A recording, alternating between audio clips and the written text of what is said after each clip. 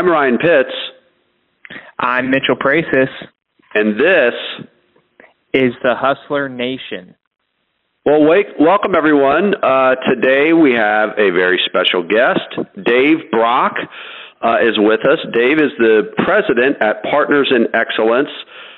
Dave, thanks for joining us on Hustler Nation. Well, thanks so much for inviting me, guys. I'm really looking forward to the conversation. Absolutely. David, we always like to kickstart our conversations with is asking our guests, what in your mind is the definition of a hustler, and how do you meet that definition, or how do you try to meet that definition? Super. That's a great question, because I think, there's so many negative connotations to the term hustler, particularly in sales. I mean, a lot of customers talk about these hustlers and they think of being hustled or being manipulated or deceived and all that. And so there's a lot of real negative reflection on the concept of hustlers or hustle. But I think hustling is critical, and being a hustler is critical, not just for sales, but for anything you want to accomplish in life. I think a lot of people confuse meaningless, aimless activity, but a lot of it, with hustling. And to me, hustling is kind of what I'll call an obsessive and relentless focus on execution and goal attainment. So when you see really good hustlers is they may not be running around, may not be very active, they may even be sitting, thinking, and figuring things out, but they are just, I use the term kind of obsessive in learning about something and then relentless in executing. And when you look at any kind of top performer, we work with a lot of CEOs of software SaaS type companies and startup companies who work with CEOs of Fortune 100 companies. And a characteristic that you see in top performers, whether they're in business or sales or whatever, is this kind of obsessiveness and relentlessness, and it's this loop that keeps going and going. They keep setting goals. They keep figuring out how to achieve those goals. They set another goal and keep going and going and accomplish huge amounts of things with the least effort, least activity possible. So, Dave, I have a question related to that. And based on your experience in working with these organizations over the years, for a lot of the episodes we've done, we've oftentimes talked about individuals and performance. I'm curious, based on your experience, can you develop, or can you speak to this concept of maybe developing a hustler culture inside of an organization? So meaning, or is it possible, first of all? And the second part of the question would be, how could a company develop this with a team or a department, or can the organization as a whole essentially be a hustler? Can there be such thing as a hustler company? I think absolutely there are. I think you design organizations to do this. I think it starts with a culture and a mentality and an orientation. So it starts from the top. And so, if leaders aren't walking the talk themselves in terms of hustling and driving this kind of thing, hustling is really more of a mindset than anything else. So if they aren't setting this culture and setting the personal example themselves, it's impossible to think that the rest of the organization will do this.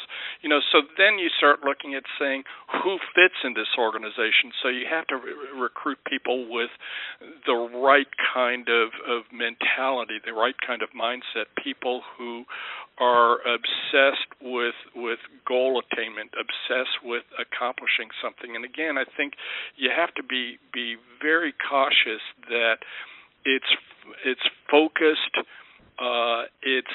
it's not an activity measure necessarily, but it's an outcome measure in what we're trying to achieve. So, you see lots of young startups. You see some larger organizations that have this as well, but they become an army that kind of steamrolls and starts accomplishing amazing things because everybody in the organization has the right mindset and mentality. Everybody is goal focused.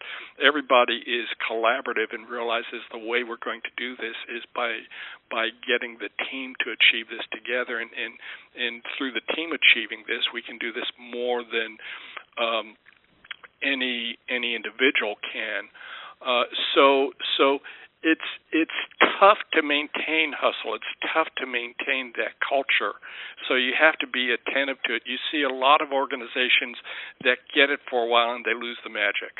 And there are examples of this all around us, whether it's sports teams, whether it's companies. You see great startup organizations where everybody is unified around a mission and what they want to achieve, and everybody kind of pulls together in making that happen.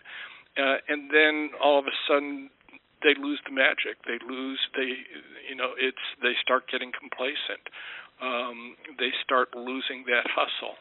And as we start looking at particularly young organizations, that's the point where they start dooming themselves to failure. But you also see examples of this, fewer examples, but you see examples of this in very, very large organizations, super high-performing organizations. And trying to do this kind of culturally with thousands or tens of thousands of employees is a real challenge. So one question I have about that is, because I'm sure some of our listeners, they totally understand if the environment's there and, the managers have to kind of set the pace and the tone for that. What are your recommendations or what, let's say you're kind of a one-man army in this, pursuit to be obsessive and relentless in execution and goal attainment, and the environment's just not there. If the environment's not there and it's systemically not there, go someplace else. You're going to beat your head against a wall. And it's particularly if you're not the leader of the organization. If there is culturally a non-hustle kind of environment, what you'll do is you can hustle and succeed for a while, but the issue is you can't do this alone in any organization.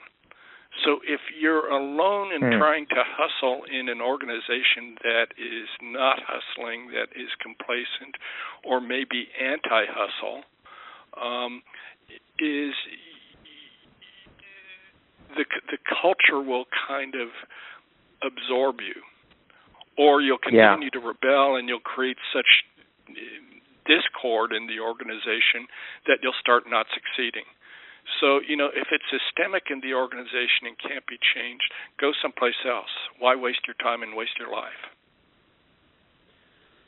So that's an interesting point, David. So let's take Mitchell's point and expand on that and say, all right, what are some indicators, if there are people who are listening to this and they say, what are indicators that they should look for in an organization, meaning I'm looking from the outside in and saying, wow, this is a place that I want to, this is what I'm aspiring toward, this is what I want to do, this looks cool. What are some indicators that you've seen over the years?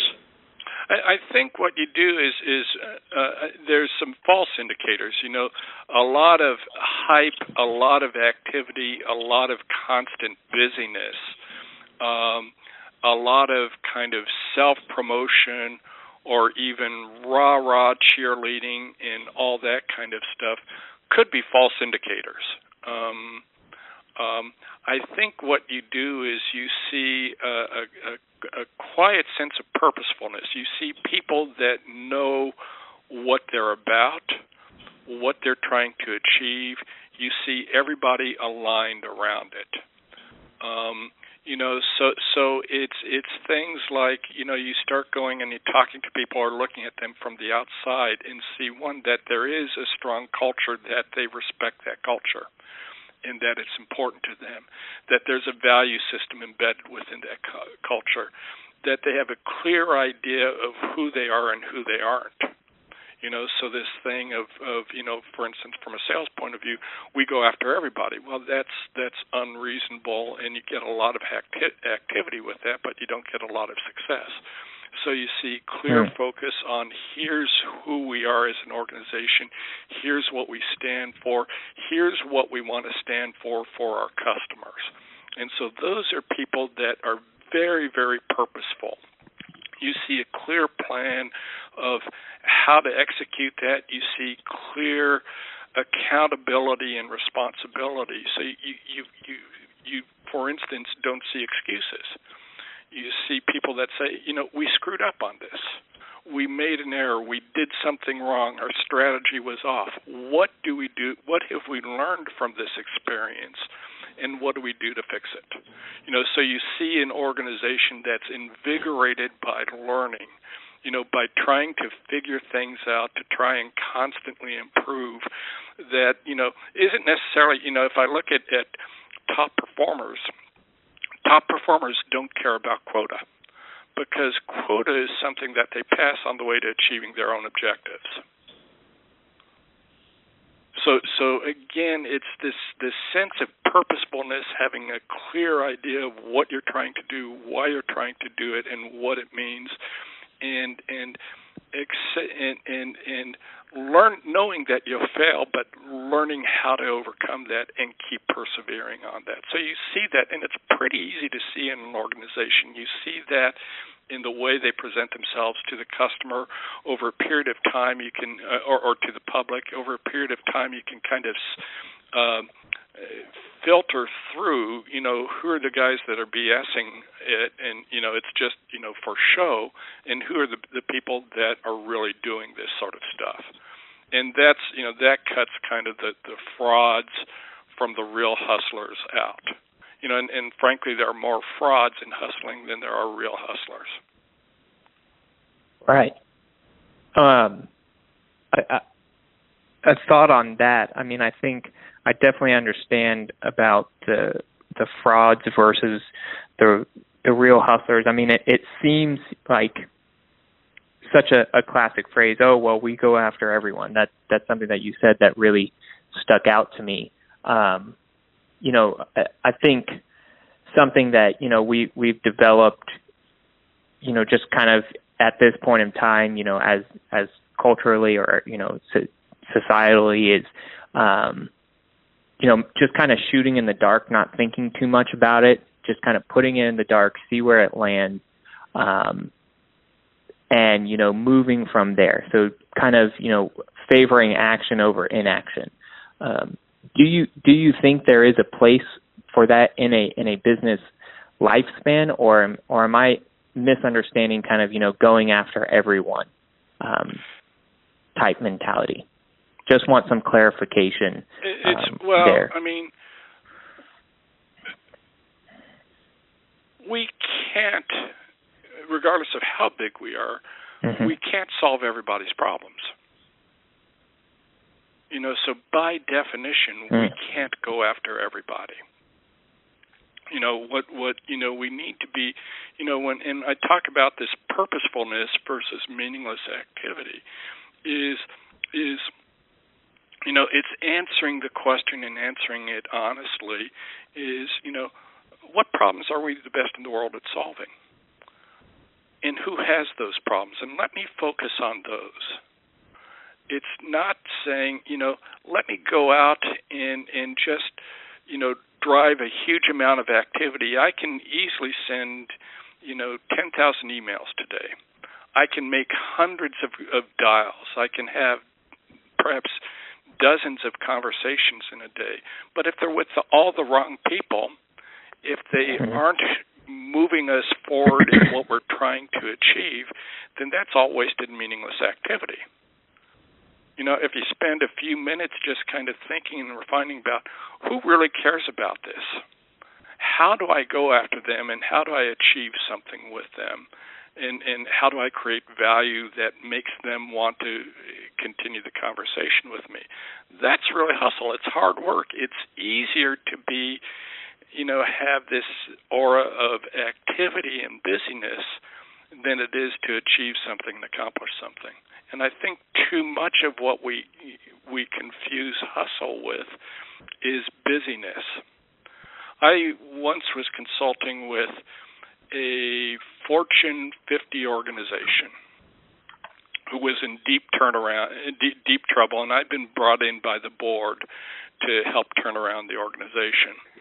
And they had this culture of kind of busyness. You weren't a real man, so to speak, or a real, tough person unless your calendar was constantly filled and you were busy. So people would be running meeting to meeting, and then the CEO had a terrible habit. He'd schedule 3 meetings at one time, and he'd jump from meeting room to meeting room to meeting room. So what you saw is this huge frenzy of activity. Everybody was busy, but they were failing. Their sales and their results were plummeting every single year. Their revenue was plummeting. Their earnings were plummeting because they had mistaken being busy and having activity with,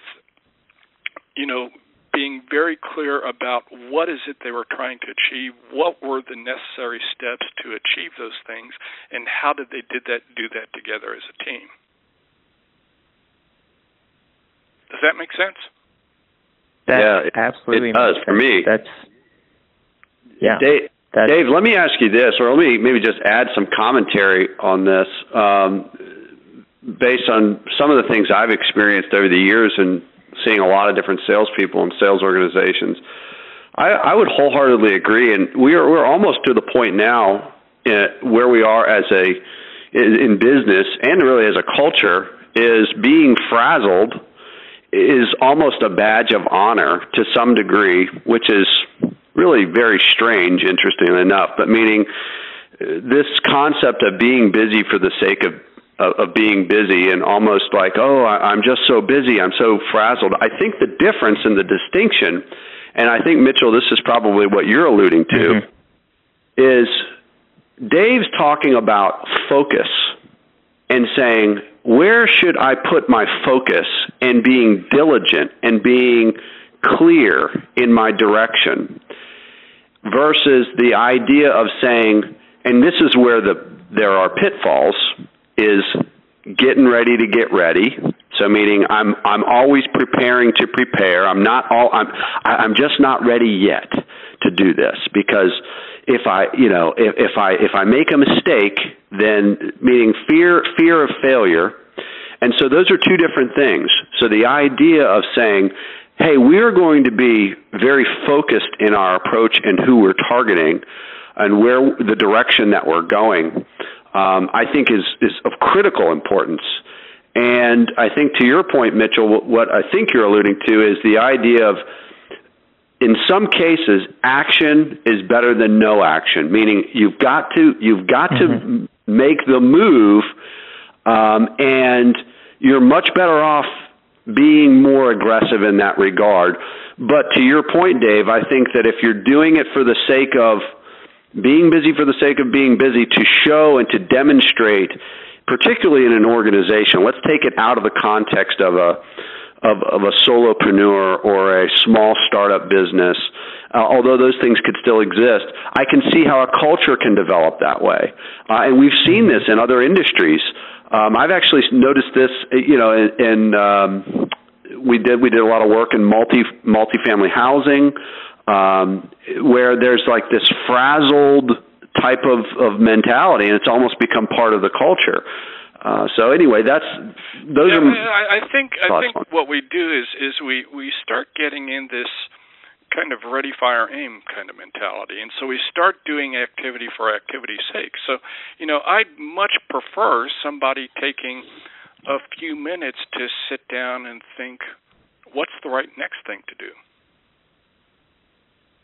But you very seldom find people do this.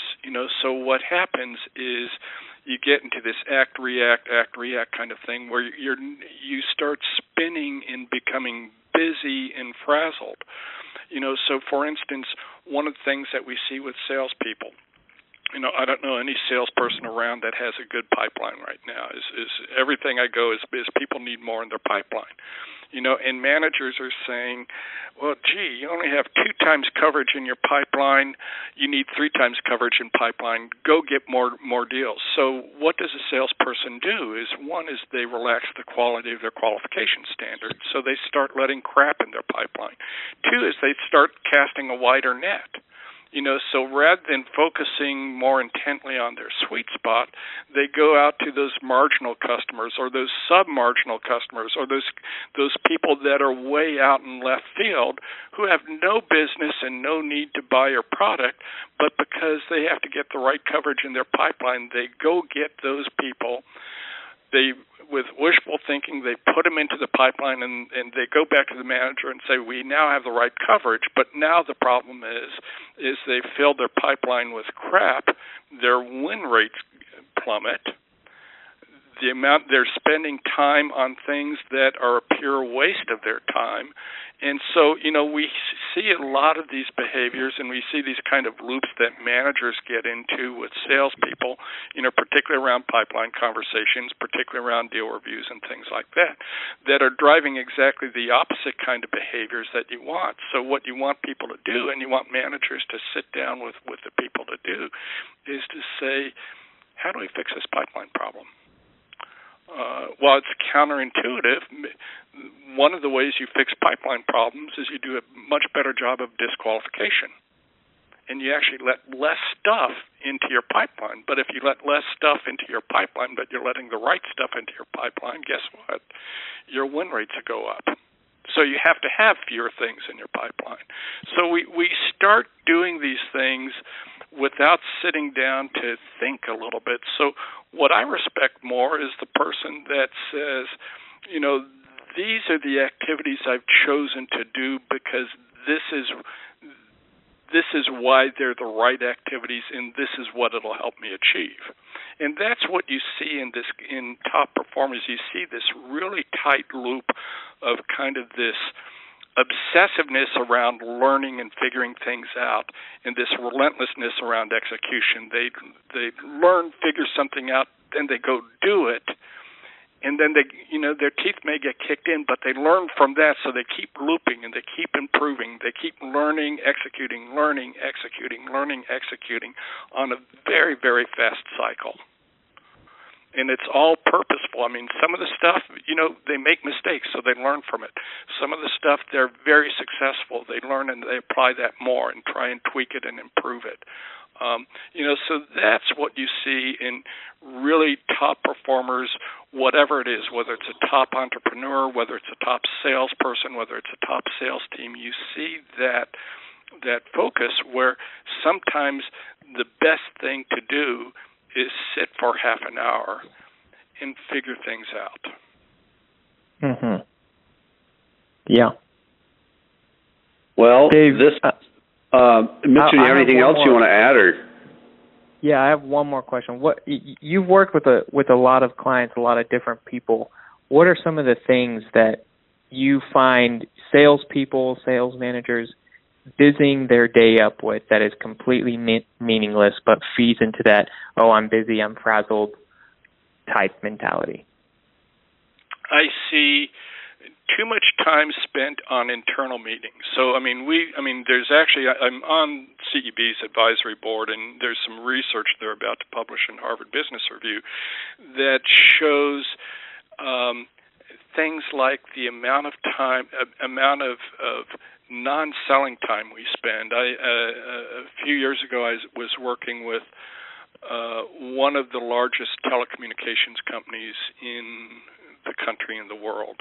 And with their global accounts and corporate accounts and kind of larger accounts, we looked at time available for selling. The time available for those people to sell, and by that it was preparing for a meeting with the customer, executing that meeting, whether it was a phone call or a face-to-face meeting, and following up on the stuff and doing the things to move deals forward. We found the time they had available for selling was less than 20%. And so you start looking at what are they doing on the other 80%. Well, there's some reasonable stuff that they need to be doing, but they were involved in huge numbers of internal meetings. And you start saying, well, why are they involved in those huge numbers of internal meetings? Well, there are, a whole bunch of kind of both, some very functional behaviors, because there are people in, for instance, marketing and product management that say, we want to learn what's happening with the customer. So for us to do our job, we have to take time away from you doing your job. And it was people with very, very good intentions that the system was kind of creating this end effect on the salespeople, where they were spending, less than 20% of their time in actually doing the key part of their job. So you see a lot in internal meetings with managers. We see a lot of that with spending more time with internal meetings than spending time with their people, coaching them on deals and out helping them with deals. You see people hiding behind their desks. I think, Mitchell, you mentioned it, is that they spend a lot of time thinking and planning and trying to figure out before actually acting. And I think a lot of the sales enablement tools and sales analytics tools that we have create an excuse to say, well, let me do all this stuff so I can avoid actually doing the real work. So you start seeing this kind of culture of stuff where meetings, using the tools, it's interesting, the part of the research CEB will be talking about will be this cognitive overload that we as individuals face, is that, we know how the brain works, and we know that the brain can only focus on 2, possibly 3 things at one time. But now we start looking at, I got a bunch of tools. One of the worst things I can ever hear about these days is a sales stack. So we start with all these applications that are supposed to help the salespeople be more effective. And you start reading data of people have on average, and I'm pulling these numbers out of the air, 9.5 applications that they use in their sales stack, or you start seeing them in the double digits, people having, 14, 15, even higher numbers of applications that they use to help them sell more effectively. But that cognitive overload, that overload of things actually measurably reduces their productivity. Measurably reduces that we found win rates are down just by kind of the sales stack and this cognitive overload. We found win rates are down by 22%.